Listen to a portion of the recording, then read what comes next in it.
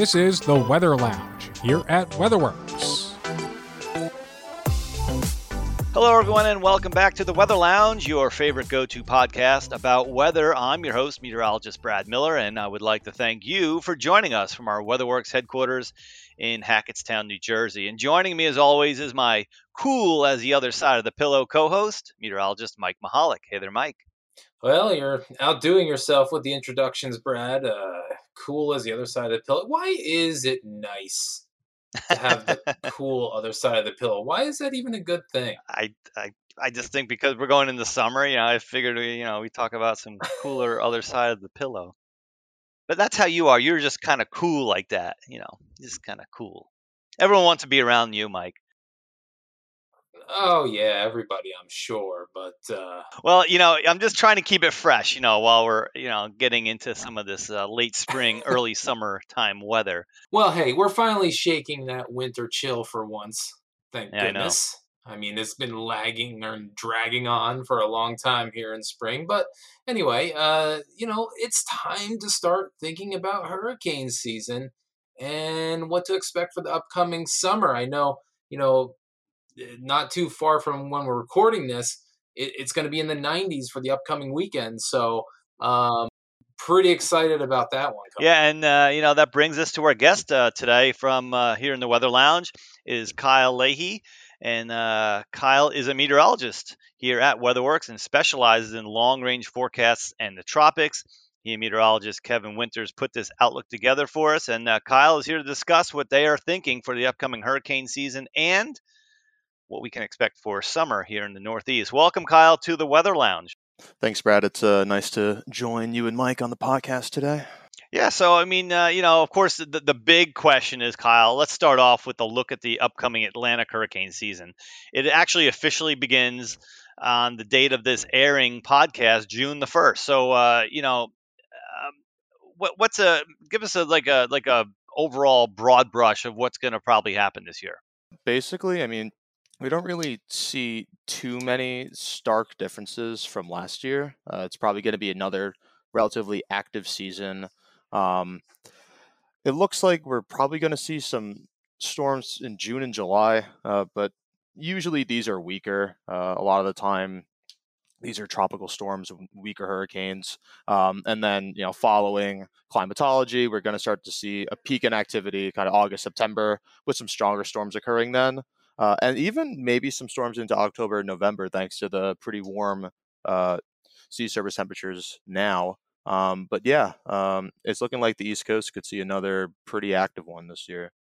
Yeah, so I mean, do we have those exact numbers on this that we're actually going with here at WeatherWorks? I know you guys, just created the forecast not long ago, and I think, if we could kind of give those numbers to our listeners and kind of compare that to average a little bit, so they know, how active we're talking about.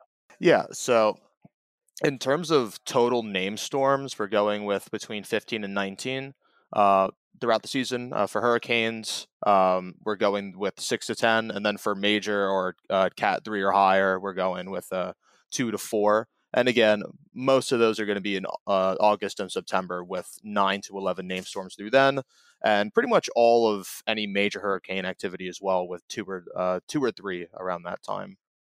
Gotcha. And comparing that to normal, so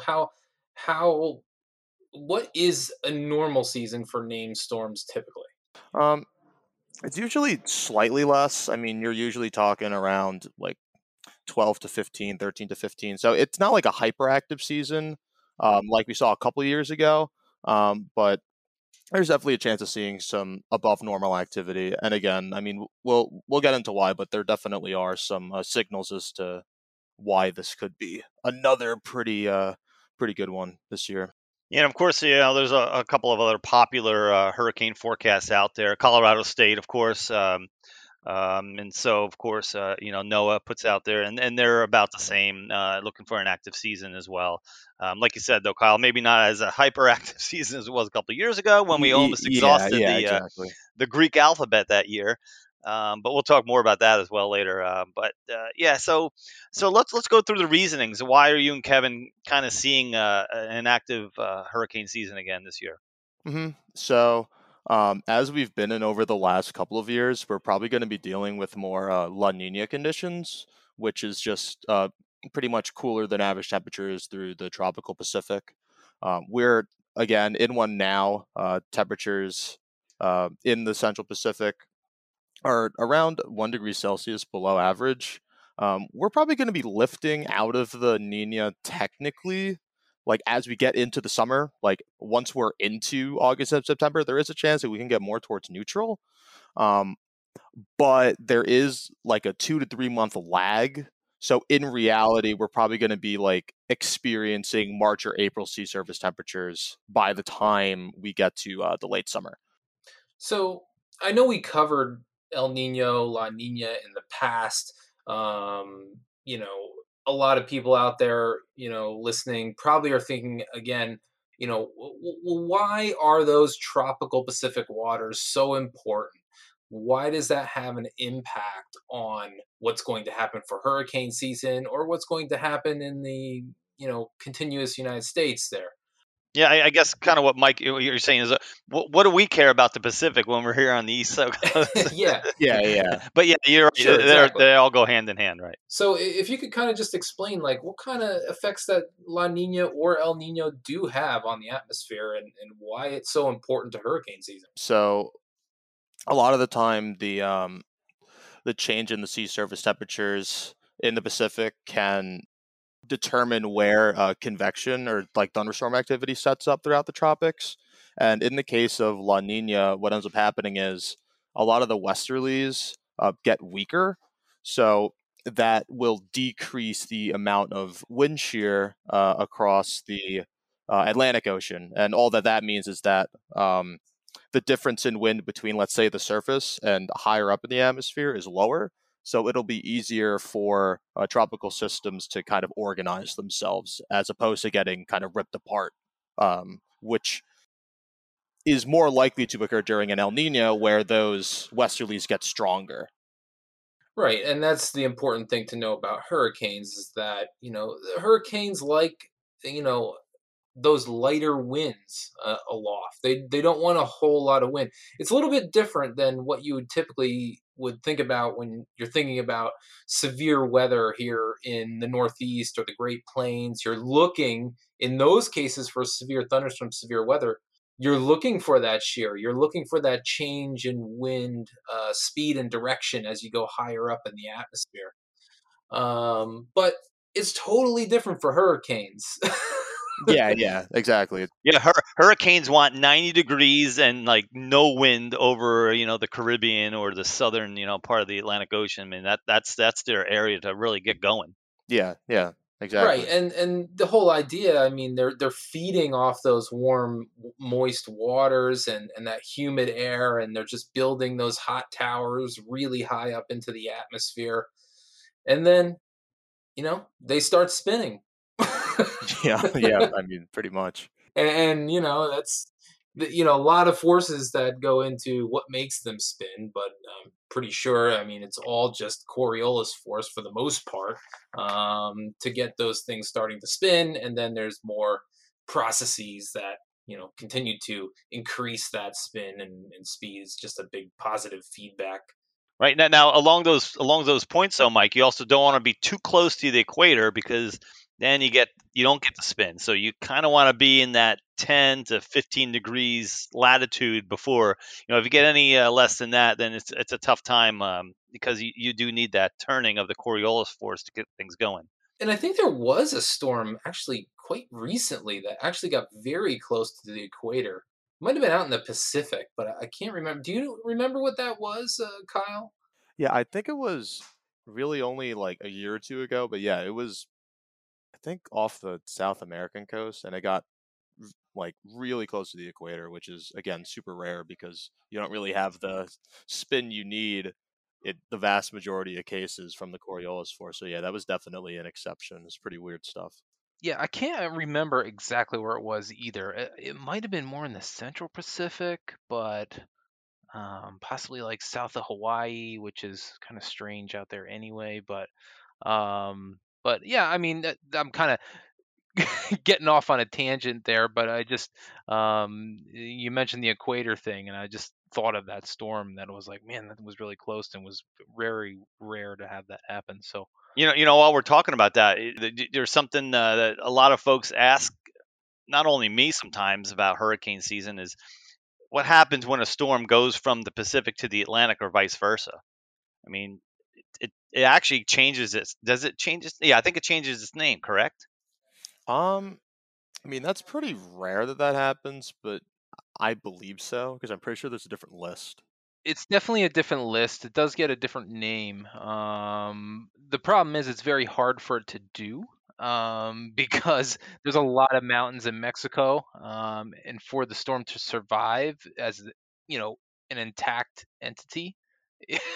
Well, I think it happens more from Pacific to Atlantic, but again, not exact storm itself, but like you'll get the moisture and you'll get energy that kind of falls apart as it goes into Central America and the mountainous part of like southern Mexico, and then it evolves back in the Atlantic where the Bay of Campeche and it's so warm in there, and it'll spawn a brand new system, of course, then it will get an Atlantic name. So, but I just wanted to cover that quick.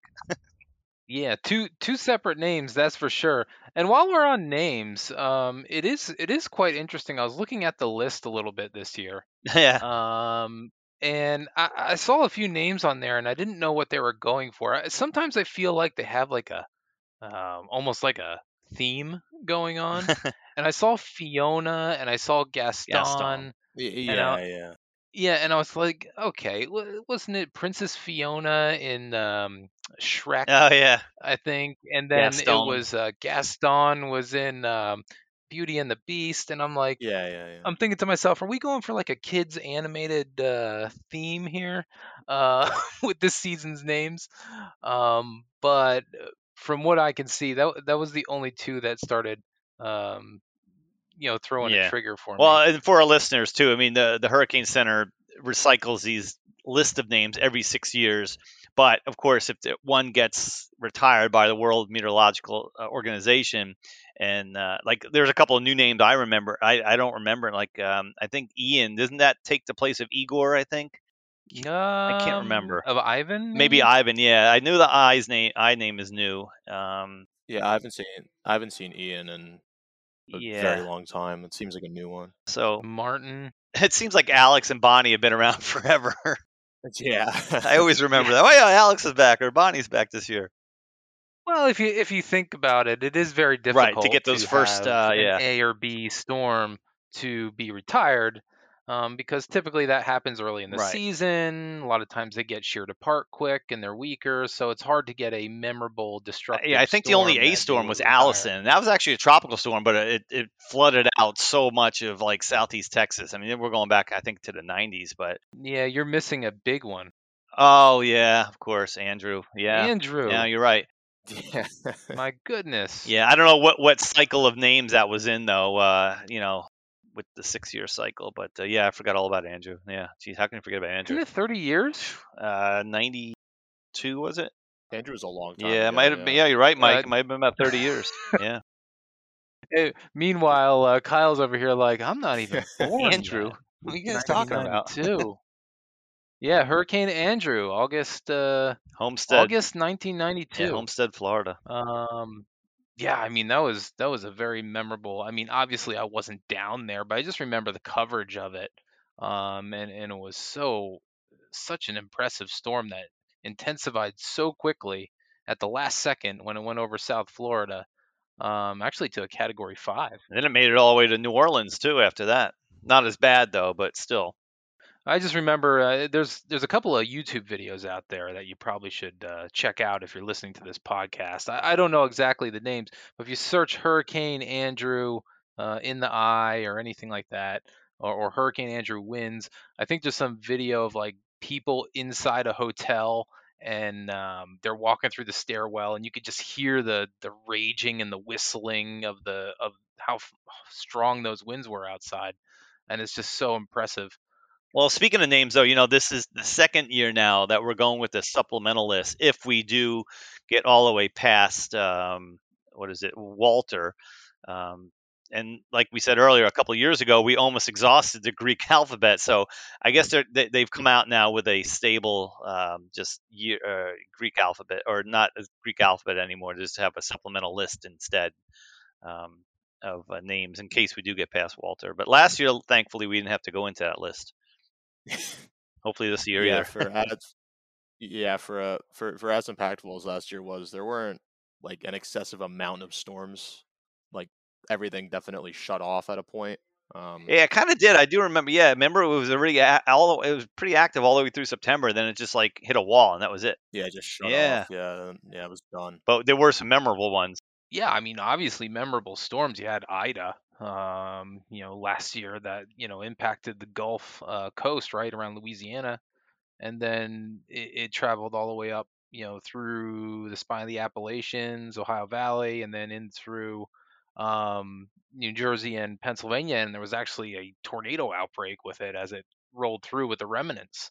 And then the flooding, of course. Yeah, and yeah, actually, I think in our WeatherWorks training sessions for summer weather, not long ago, we just talked about that situation and how crazy and anomalous it was as that moved Well, through. the real unfortunate part was it was so deadly. I mean, it killed more people here in the Northeast and New Jersey, New York, than it did where it made landfall down along the Gulf Coast. And again, because of the flooding, it just it was a bad time when the flooding occurred in the middle of the night like that, and it was just it's horrible. And there was even what was it, Hermine too? Yeah, there was another one too. Yeah. That caused a lot of flooding in the area. Do I have that right? I think so. I think it might be Henri. Henri, was it? Henri. Yeah. Oh yeah, Yeah. no, it is Henri. See, I got goofed up because I'm looking at Hermine on the list. Yeah, on the list Yeah. this year, yeah. On the new list. So yeah, Henri. Sorry about that. I think they used that one not too long ago, actually. So while we're on that topic, Kyle, how does that work now? Let's I mean, Mike and I, of course, have know how it all works, but explain to our listeners, with the trough ridge pattern, what happens now when we get a hurricane that maybe travels all the way across the Atlantic from off of Africa and it develops as it moves westward. Now, let's say it gets into the Gulf of Mexico. What are the options here? What are we watching for? I mean, this year there aren't too many signals that would kind of lead to one particular track or the other in the Gulf. So like favoring a track towards Texas or favoring a track towards like Western Florida. But yeah, I mean, the fact that there aren't really too many signals kind of shows that there really can be storms anywhere in the Gulf this year, especially considering how warm it is. There has even been some like tropical development teased at by like the The GFS, GFS. which is, I mean, it's probably out to lunch, but I mean, it's happened before. There have been like tropical storms forming this early in the Gulf because it's so warm. But I would say there aren't any inclinations that it's going to be as hyperactive down there as it has been over the last couple of years, because they've been getting hammered over the last couple of years down there. Right now, I mean, the biggest signal that we're seeing, which is definitely like on the anomalous side, is a big high pressure over like the northern Atlantic and Nova Scotia, kind of pushing into northern New England, which does favor East Coast landfalls on the East Coast. Yeah, because a lot of the time what happens is those storms will try to recurve and they just kind of hit a wall. So yeah, that's not to say. Sorry to interrupt, but I mean, I'm just trying to clarify for some of the listeners out there. I mean, as far as a recurve, basically we're talking about a storm that is moving to the west through the Atlantic, and then typically after a while it gets caught up in the flow that's coming from the west and kind of gets pulled to the north and curves out to sea. So when he's talking about a recurve, that's what he's talking about. And when he's running into a wall, the wall is that big high pressure that you just mentioned. Yeah, exactly. And that's not to say that there won't be recurving storms. I mean, it's all timing, right? That's kind of that's just kind of the path of least resistance. Like they want to do that. There's probably also going to be a bunch of storms curving out into like the open Atlantic. There isn't like a particular path to do so. Maybe towards like the Azores, like all the way out there in the kind of central to eastern Atlantic. But yeah, there's definitely a heightened risk for some East Coast impacts because of that big blocking high. Yeah, it was quite interesting when I was helping to put together our hurricane forecast, and I was looking at the analysis that you and Kevin came up with, and to see those anomalous areas that kind of lead into the eastern half of the United Yeah. States, basically caught my eye right away. Because usually you have something in the Caribbean or the Gulf, and you have something like a recurve Yeah, exactly. situation, towards Bermuda. And then this one, I was like, oh, geez, that looks like it's kind of favored to go more towards an impact track, rather than the curve out. So in the years that I've been doing this, which, I mean, it's a good amount of years, but I don't want to say I'm too old, but I don't remember seeing a track map like that. I think that last year, looking at last year's outlook, there was kind of like a high in like the central Atlantic and a little bit of like a trough towards the Azores. So you'd have like this kind of favored recurve track and then this favored open Atlantic track and then kind of this opening in the Gulf for storms to move through. But yeah, this year is a bit different where there's just this very big signal for kind of storms to be forced towards the coast, not necessarily to impact the coast, but it seems like this year there's a bit of a higher probability than we would normally expect for sure. Well, thanks for being the doomsayer for the whole East Coast. Now everybody's going to go freak out because they listened to the podcast and they saw about, oh my gosh, East Coast is going to be under the gun. But it's not to say that yes, there's going to be a direct impact, Yeah, yeah, by a exactly. major hurricane in you know. Uh, Virginia Beach, we're not saying that. We're just saying that, look, the pattern can favor storms that are going to be closer to the coast and possibly make impact. To say where that's going to occur at this point would just kind of be irresponsible, but at least we have a general idea of who might be more favored to see some of these impacts. Yeah, yeah, exactly. I mean, it's even the same kind of thing during the winter, where you can point out like a very favorable pattern for like a large winter storm. But if Boston's going to get hit, or New York City, or DC, like who's to say? But there definitely is a heightened probability for kind of more impacts than normal this year. Yeah. And it is interesting too that, you know, as of late, our hurricane tracking and hurricane forecasting is getting much better. And especially as of late, I think they're actually reducing the cone that you usually see with the storm tracks. And right, I mean, and if you see over the years that cone where that hurricane is forecast, it has gotten much smaller in just maybe the last 15 years. Yeah, I was going to say, if you go back just 10, 15 years, you can see the difference. Yeah, I think now it's like instead of forecasting the track, like forecasting the track is generally a good bit easier because it's just a matter of where like the steering winds are, which you can forecast using these high and low pressures. What's really difficult is getting the strength right. That's still that's still a big challenge because a lot of the time storms can intensify super rapidly, and it's really tough to predict when that's going to happen because a lot of the processes are really complex and we're still kind of doing research on them as we speak. But yeah, track wise, we've definitely gotten much better at that. And and one thing, I used to go to classrooms and stuff, and talk to the kids and talk to them about weather. I would ask them a question: what do you think's harder to predict, a tornado or a hurricane? Of course, all their hands would go up. It's a hurricane. It's a hurricane. I said no. I said actually, a tornado is harder to predict because I said, we don't know where the tornado is going to form. We have a good idea where there could be a tornado, but the hurricane's out there. It's out in the open. There it is. We know the storm is there. We actually know how strong it is. Yeah, it could get stronger, it could get weaker, but you know, we have a good idea also where it's headed. And like Mike was just saying, and Kyle was just saying, that room for error has gotten smaller and smaller, and that's great. Yeah, I mean, so that's again, I mean, a real big advancement here over the last several years is that track forecasting. But like Kyle said, the intensity is another thing.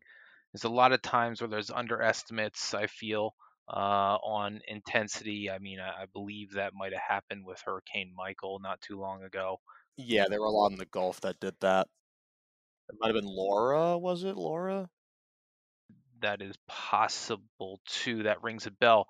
But I know that a lot of those storms have intensified rapidly, and that is definitely, if you're ever monitoring a hurricane for your area, if this hurricane is strengthening as it's moving into the coast, that's something you never want to see. Yeah, it's definitely worse. That's the worst case scenario. You don't want storms to be strengthening as they're making that landfall. Fortunately, a lot of the storms that impact further north here are typically in the weakening phases up here in the Northeast. Running into that wind shear. Yeah, and they're making a transition from the tropical characteristics to more of a synoptic, mid-latitude weather system. So, Of course, there was one big exception though with that, Mike. yeah, well, yeah, of course you have Sandy. That was a giant anomaly where, I mean, you had a big trough of low pressure diving through the Ohio Valley and into the Appalachians, and it kind of just sucked Hurricane Sandy back into that trough. And that was that high bridge, that bridging high over New England, also that Kyle was talking about. Yeah, so I mean, obviously, not to say anything like that is going to happen, but I mean, that's why you kind of don't like to see that because it it increases the amount of time that you have for like an interaction like that to occur. Again, it's also like that in the winter too. A lot of the time, those highs just slow everything down, and they kind of let stuff congeal. We got to get rid of that high. Or it's got to move somewhere. Mike's got his Yeah. stories about Sandy, though. I wasn't at WeatherWorks yet, but I was down south. I was still down south.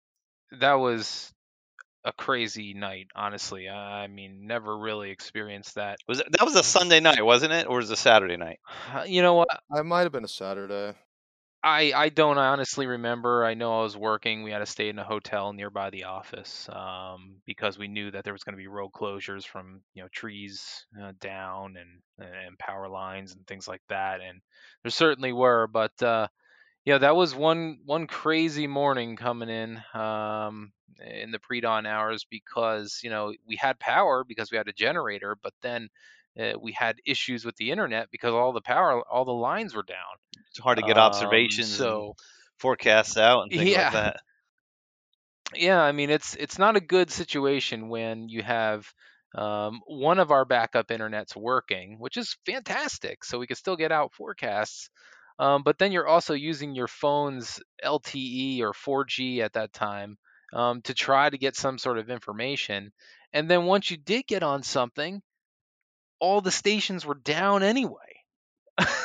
Because the power was knocked out to all of New Jersey and Long Island and all these places, so you couldn't get observations in. And then I thought to myself too, okay, I'm going to make this forecast, I'm going to send it out, but is anybody going to get it?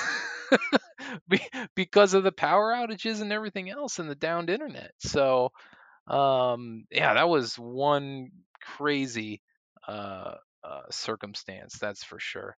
So let's hope, Kyle, that the whole Sandy scenario doesn't go ahead happening.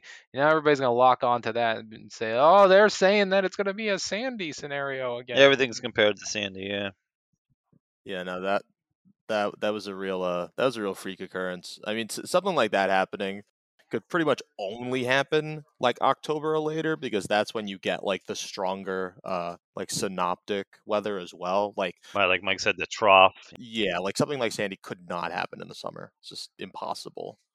Yeah, I mean, yeah, you just don't have that big upper level low. Yeah, exactly. to provide that cold air. And don't forget, on the backside of Sandy was snow in the Yeah, it was like Appalachians. record-breaking snow. And I'm talking like 30 inches of snow in some Yeah. spots. Yeah. Meanwhile, up here in the Northeast, we just got the wind, and we might have had like 1 to 3 inches of snow, but we just had not 1 to 3 inches of snow. Sorry, 1 to 3 inches of rain, but the surge into the coastline, flooding the subways and Tidal surge, yeah. New Oh York my God. City, and the wind damage with 80-mile-an-hour gusts.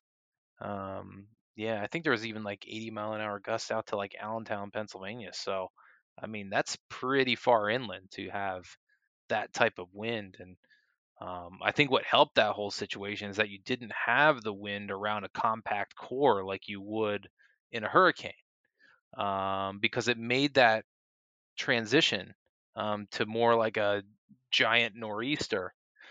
So when it made that transition, then the wind field spreads out more, and then you're getting these wind gusts of 60 to 80 miles an hour over a much larger area than just a 50-mile wide you know diameter near the core of a hurricane. So let's wrap it up real quick here for the hurricane outlook.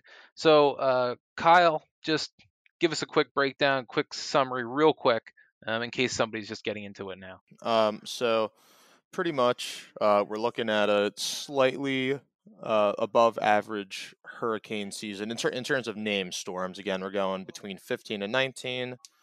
Overall, it looks like the East Coast is probably at the highest risk of like above average impacts. That's not to say that the Gulf can't see impacts as well, as they always do. But it looks like the pattern that we'll be seeing with a big high over like Nova Scotia and the North Atlantic is definitely going to favor impacts towards the East Coast. So, not to say that we're going to be seeing the same kind of impact as we saw last year, which were pretty substantial with Henri and Ida.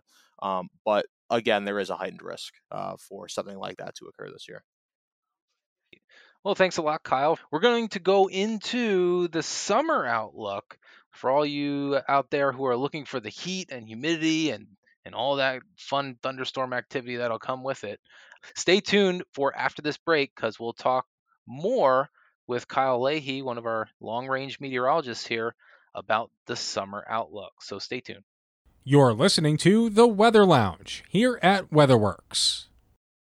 Hello and welcome back to the Weather Lounge. Our topic today is the hurricane outlook for the Atlantic and the summer outlook for here in the Northeast. And we have already covered what's possibly going to happen this year in the Atlantic for the hurricane season, the first half of our podcast today. So for our second half here, we continue with meteorologist Kyle Leahy, and he's got an update on what to look for this upcoming summer here in the Northeast. He and Kevin Winters put this outlook together. And with the La Nina, of course, we talked a lot about that with the hurricane outlook, Kyle. I guess that has a lot of bearing on what's going to happen for our heat prospects for this year.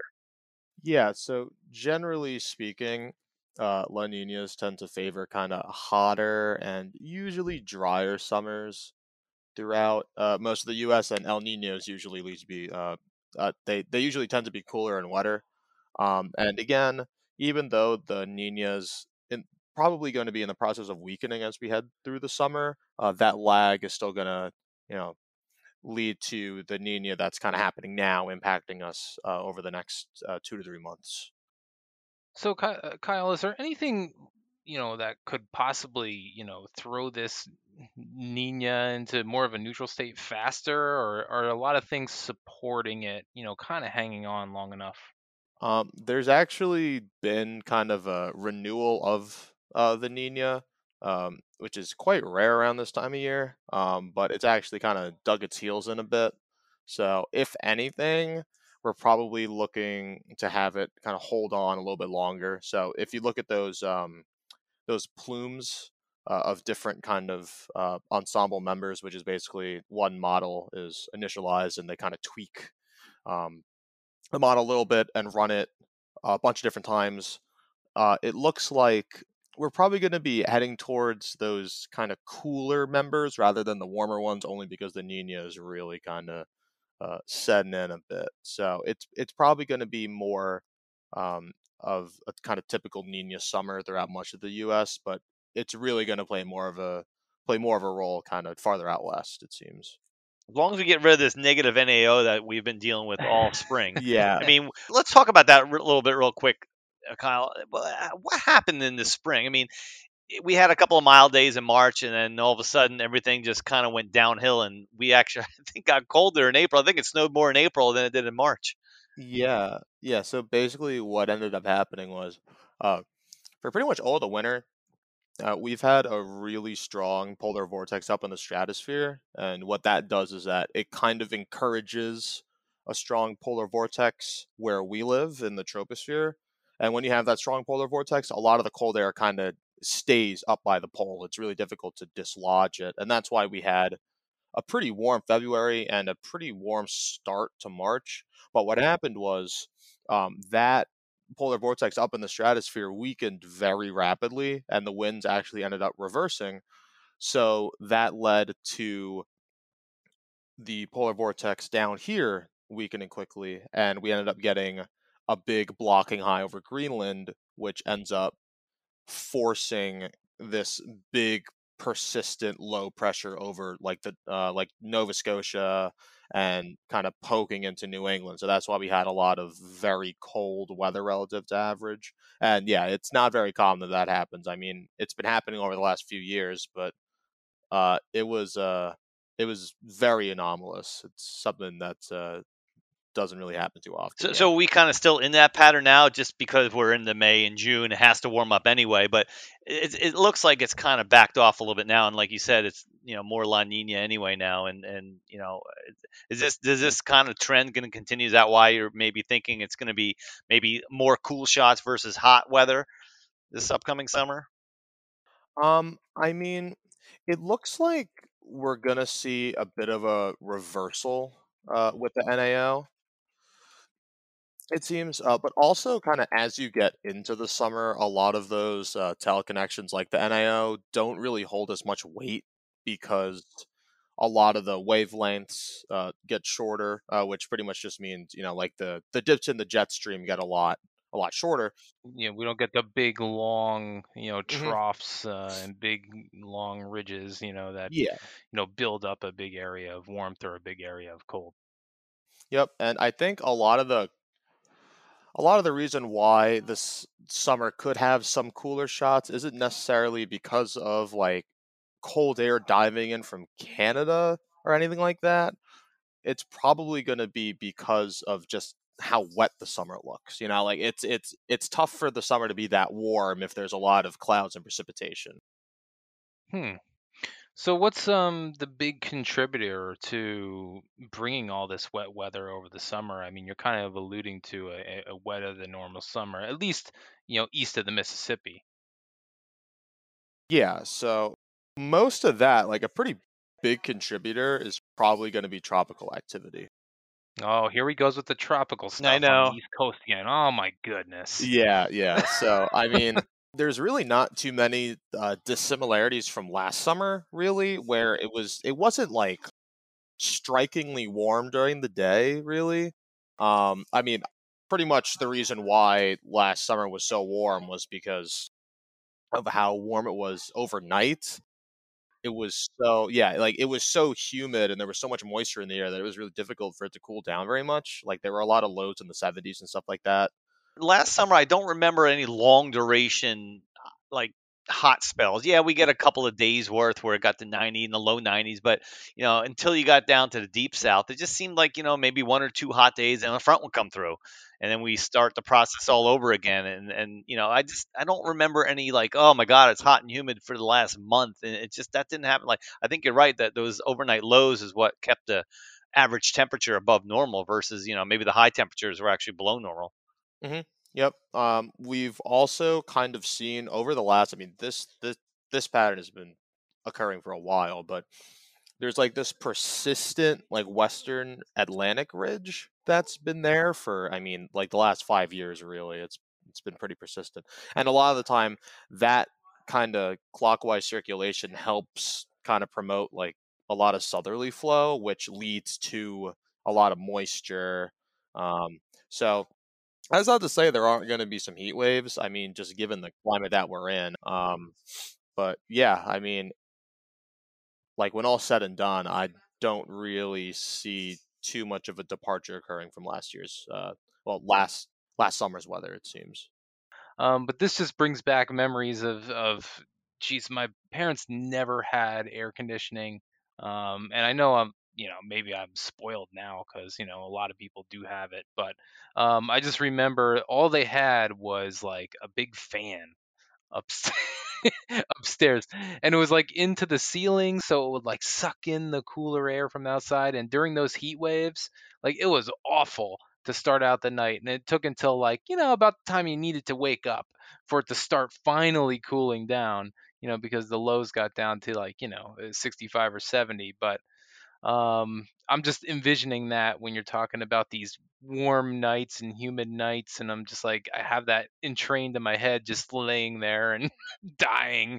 That's kind of already happened. That's already happened. I think Boston, in the middle of May, had just a couple of weeks ago their overnight lows. They broke, I think, 2 records in a row where their overnight low didn't drop below 65, and that was like Yeah, I can see it being like another kind of summer like that. right. So you wonder if it's setting up something like that. Yeah, Yep. it'd be like those nights where it's 9:30 at night and it's still like 80 something degrees outside. Yeah. And Yeah. you're going, Well, oh my god, how's it still so warm when it's dark? yeah. Exactly. Like But it's really tough to drop the temps when the dew points are like around like 70. It's just there's just so much moisture in the air. all right, so in general for the United States, we're talking about above normal temperatures. Talking about some, humid, sticky nights on the East Coast. Out west, I mean, I imagine all the heat that's going to happen out there is not going to be beneficial. Yeah, it's probably going to reinforce like the drought conditions that we've been seeing. Like a good amount of the desert Southwest is in like exceptional drought. Um, I mean, last year, like the Arizona, New Mexico region did get a lot of help from the monsoon. They recorded a pretty wet summer compared to average. So there is a chance that they could see some relief with that monsoon. But it looks like, in terms of the driest weather and the hottest weather, it seems like we're kind of settling around like the northern Rockies and kind of plains regions. Plains and northern Rockies. Well, hopefully that monsoon will come into the desert Southwest sometime in July and help them out a little bit. With some more rainfall and maybe a little quench on the drought there, just a little bit. You know, uh, like Anything would some help out there. Yeah. yeah, like some Gatorade for it. Thirst quencher. That was a bad joke. Anyway, um, so that's what we're talking about out west. So what are we talking about for severe weather? I know it seems like severe weather season has been pretty active so far. Yeah, in the spring. So what does that mean, going into the summer, as we deal with those severe weather and flooding threats? Yep. So, in terms of severe, it looks like kind of the general pattern that we're going to be seeing throughout the summer is you're probably going to have like a weak western ridge as well as again that persistent ridging over like the Nova Scotia area. And a lot of the time what happens is you'll end up getting kind of energy rolling over that ridge into the kind of upper Midwest and Northeast, kind of like what we saw a decent amount of the time last year. We had a lot of events like that where you'd have kind of energy rolling in, and then you'd get like a squall line or something like that. There were a lot of surprises last A year. couple Where derechos last year, I remember. yeah, Yeah, that's exactly. what it's kind of I'm envisioning when I'm thinking of what you're explaining. I'm like, oh no. Hopefully that doesn't mean a few derechos that develop, on the north side of that Doritos? ridge. I'd like Doritos. I didn't say Doritos, Oh, oh. derechos. Those big windstorms from thunderstorm complexes that last for like 250 miles. But yeah, I mean, there aren't any like striking like severe like analogs or comparisons or anything like that, but I could envision another pretty active year for severe weather, like similar to last year. Um, but again, like a good amount of the severe events that we saw from last year were due to the tropical activity. Like you had stuff with Elsa, where you had the storms firing out ahead of that. Ida, of course. There were all the tornadoes. So That's right. We had supercells ahead of Elsa, didn't we? yep. That's when there was like the tennis ball sized hail Yeah. in Bergen County, I think. Well, heck, not too long ago, we just had some giant hail Going down that happened DC. Yeah, yeah. south Oh of yeah. DC into the Delmarva Peninsula there. I think they had 2 to 3 inch diameter Yeah. Yeah, that's hail, crazy. Yep, which they did. is Very rare for down that's there. pretty hard to do up in this neck of the woods. I mean, yeah, we can get that out in the Great Plains, but man, that storm really did some work. I think it was probably the only show in town. Uh, but Yeah, I mean, aside from that kind of bust of a day, yeah. yeah, I mean, there was a severe weather outbreak around the middle of Farther May north. that was, you know, forecasted to be rather substantial. May 16th to be exact. Yeah, Yeah. yeah, I always see um, that meme online that has like the the chair knocked over in the guy's backyard, and it's like, "We will rebuild," that sort of thing. Really That's more the knocking, hurricane one. Yeah, yeah. you know. So hey, as forecasters, we see it all. As meteorologists, we know the criticism out there. Don't. We've heard it all before. So, but yeah, I mean, there was a lot of media hype going on around that outbreak too, and a lot of places, it was a little bit overdone. But Well, the severe weather was kind of displaced about 100 miles north of here, or it was more up yeah, towards like upstate New York and parts of New England. But yeah, I mean, the potential was there. We saw the signs, we saw the signals, and you got to forecast for what you see. And sometimes it doesn't always, Mother Nature's got the final say. and just remember, if you do ever see some crazy headlines coming out, I mean, that's just a practice in watch out for the hype. If you ever see something like millions of people to be impacted by damaging winds or something like that, maybe go and get a more reliable source to look at. Maybe your local news guy or whoever it may be might be a guy. Like a WeatherWorks, I didn't say WeatherWorks. You said WeatherWorks. I'm not putting in a shameless we plug, are but reliable. We are reliable. okay, so I am putting in a shameless plug for WeatherWorks. But anyway, but yeah, I mean, just head to a reliable source and kind of investigate a little bit because you got to be prepared and you got to be prepared with the correct information too. Um, so severe weather threats, we kind of covered here for the summer. Flooding, I imagine that's going to fall along the lines of what happens with the tropical disturbances. Yeah. I mean, that's going to be a pretty big part of it as well. I mean, if you do get even one, not even an East Coast impact, you can have storms that kind of make landfall in the Gulf, like Ida did, and you just get kind of a surge of moisture. So really, only one or two systems can really skew a summer one way or the other. So it wouldn't really take too much. Um, so in terms of flooding, there's definitely a heightened risk this year. I think a lot of the analogs that we've been looking at are like very wet for pretty much all the East Coast. Like generally, like 1 to 3 inches of precip, like above average. So there there's a good signal. And yeah, so I think in terms of flooding, it's could be pretty similar to last year. And usually it's the rainfall rates that does it, Kyle. Right? I mean, it's yeah. Of course, you get 2 to 4 inches of rain over a 24-hour period, you're going to get some big time flooding as well, river flooding and stream and creek. But it's the other ones like what Ida, there was rain falling 2 to 4 inches per hour in some places in northeast New Jersey, and I mean, I think I saw a report someone got like 5 to 6 inches within an hour, and that's just like you can't deal it. You can't. It cannot drain that fast. It just goes everywhere. Yeah, I mean, think about how strong of a rate 2 to 4 inches an hour would be in a snowstorm. Right. You know, Think if you about get that. two Yeah. to 4 inches an hour in a snowstorm, you're going, holy smoke. But really, the liquid at a 2 to 4 inches in an hour in a snowstorm is probably zero point 0.2 to zero point 0.4 as far as the actual liquid that's there. So we're talking about 2 to 4 inches of liquid. But how much snow would that be, Mike? 20 to 40 inches of Oh snow. yeah, 20 to 40 inches in an hour, right? Think Yeah. about that. So obviously that's not a situation that's going to be going down for the fact that cold air can't hold as much moisture as warm air and da da da da da and yada yada yada. It won't happen. Uh, Oh, we saw it happen. Yeah.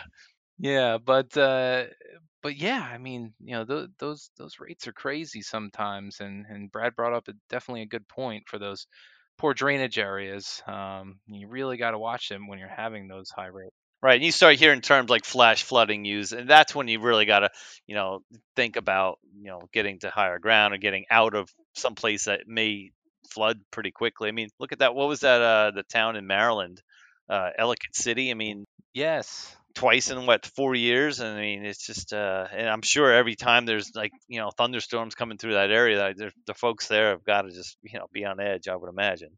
Yeah, that's for sure. And with all that rain in the forecast, for those of you battling your lawn here in the spring, it doesn't look like you're going to get much of a break here. I know I'm struggling to keep up with one cut a week on my lawn because it's It's growing already, like, yeah. oh my goodness. I mean, I know it grew in the matter of maybe 3 days. I saw it was growing enough where it could have been cut again. Right. Well, with the cool start to summer, it was a slow process, but then you're right. As soon as we got that first humid, warm week, I mean, everything just went boom. It's like pollen, leaves, grass, everything just blew up. All right. Well, so that's the summer as far as we've covered so far. And so, Kyle, hottest month, what are we looking at? Hottest month for like the East Coast is probably going to be June, it seems, because around that time, I mean, at least compared to average. Okay, Um, okay, okay. yeah, like usually July is the warmest because, at that point everything starts to warm up after the sun's the highest. But in terms of compared to average, seems like June because like by then the tropics don't really, you know, fire yet.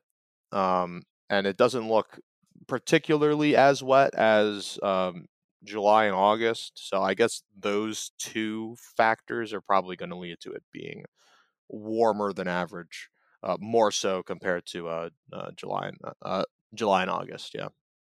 Well, then of course we're getting more into tropics then too, like you said. So Yeah. Yeah. Yep. Yep. And hit us with the wettest month compared to normal.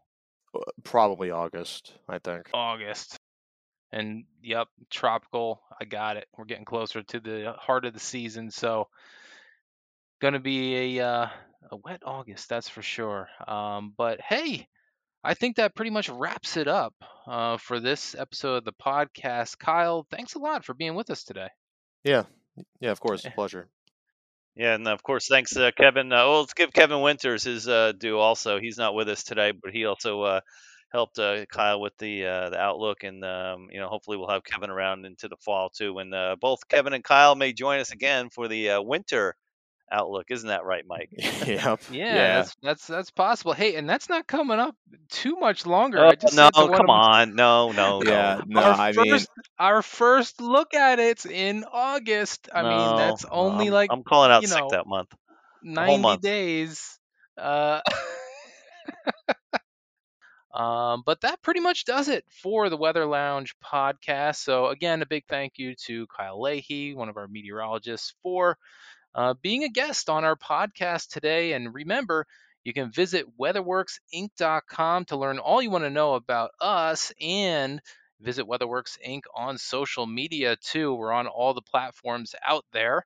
We have a new episode of this podcast every 2 weeks, so please come back and listen to new ones. And we're on every podcast platform that you can find: Apple, Google, Spotify, Stitcher. The list goes on. And I think our good old production manager, Mike Priante, seems to find a new one almost every other 2 weeks. So, so thanks everybody for listening, and we'll catch you next time.